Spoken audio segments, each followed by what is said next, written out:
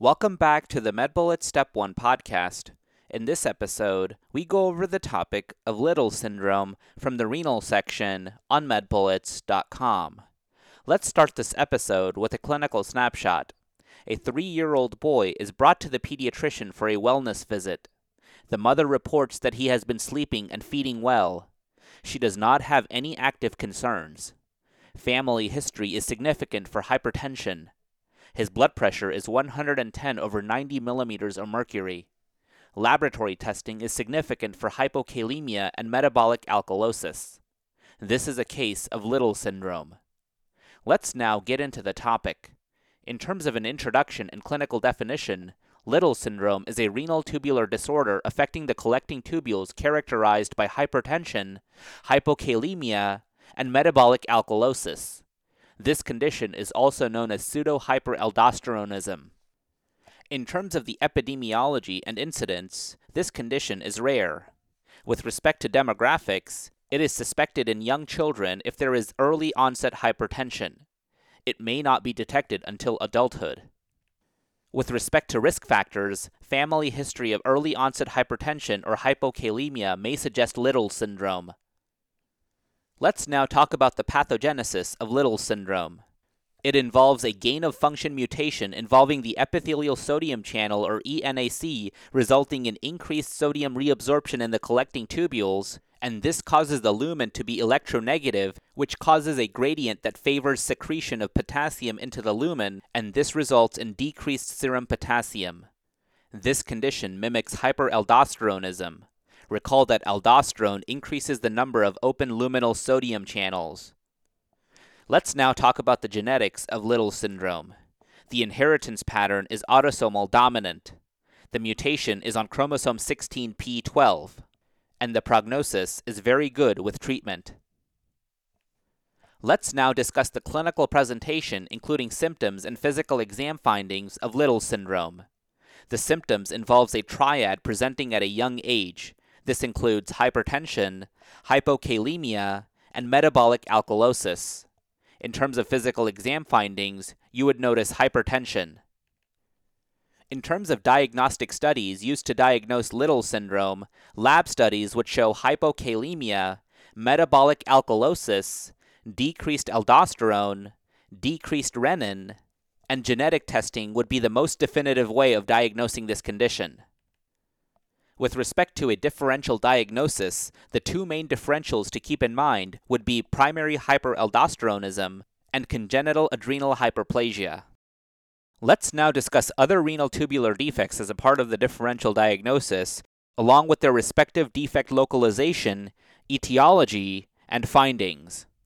Fanconi syndrome, Bartter syndrome, Gittleman syndrome, and Liddle syndrome are the four main renal tubular defects. The defect localization for Fanconi syndrome is the proximal tubule. The defect localization for Bartter syndrome is the thick ascending loop of Henle. The defect localization for Gittleman syndrome is distal convoluted tubule, and the defect localization for Liddle syndrome is the collecting tubule.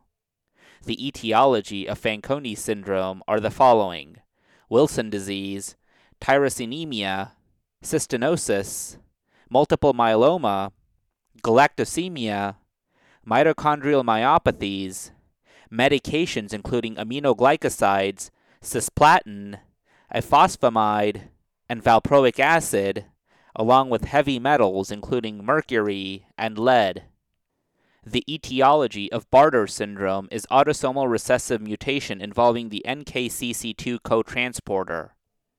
The etiology of Gittleman syndrome is autosomal recessive mutation involving the NACL cotransporter, and the etiology of Liddle syndrome is autosomal dominant mutation leading to increased activity of epithelial sodium channel or ENAC.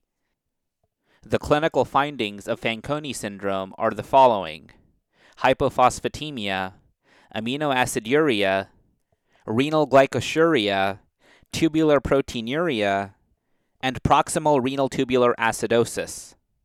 The clinical findings of Bartter syndrome are the following: hypokalemia, hypochloremia, metabolic alkalosis, normotension, and elevated plasma renin level. The findings of Gittleman syndrome are hypokalemia, hypochloremia, metabolic alkalosis, hypomagnesemia, hypocalciuria, and normotension. And finally, the findings of Liddle syndrome are the following: hypertension, hypokalemia, and metabolic alkalosis. Let's now discuss the treatment of Liddle syndrome. Medical treatment involves the use of potassium-sparing diuretics. This is indicated for all patients with Liddle syndrome. Recall that these medications directly block the sodium channels in the collecting tubules. Drugs in this category are amiloride and triamterene. In terms of complications of Liddle syndrome, the main complication would be cardiac arrhythmia due to hypokalemia. And that's all for this review about Liddle syndrome. Hopefully that was helpful. This is the MedBullets Step 1 podcast, a daily audio review session by MedBullets, the free learning and collaboration community for medical student education. Keep in mind that these podcasts are designed to go along with the topics on medbullets.com, and in fact, you can listen to these episodes right on the MedBullets website or mobile app while going through the topic.